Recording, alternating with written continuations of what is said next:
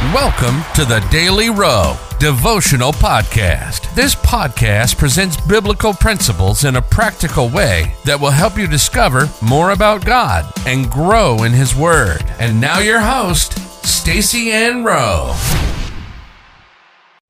Hello friends, and welcome to another daily devotional. Today we focus on the topic, Taste and See that the Lord is good. The Bible verse comes to us from Psalms 34 verse 8.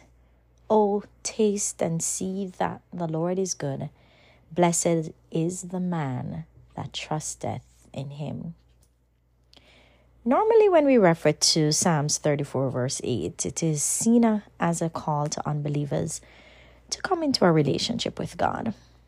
While the scripture is indeed an invitation that David was given to unbelievers, it is also a call to fear God.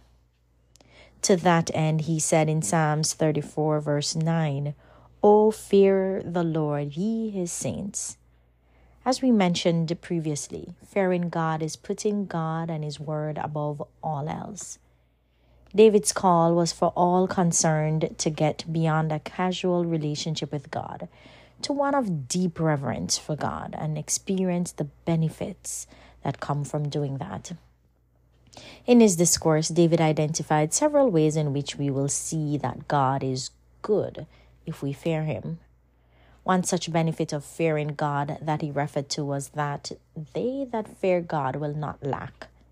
Psalms 34 verse 10 says, "The young lions do lack and suffer hunger, but they that seek the Lord shall not want any good thing." What the scripture is saying is that for those of us who fear God, when we seek him for those things that we want, he will grant our good desires. Another benefit that accrues to those who fear God is that he will teach us his ways so that we receive the good things that he has in store for us.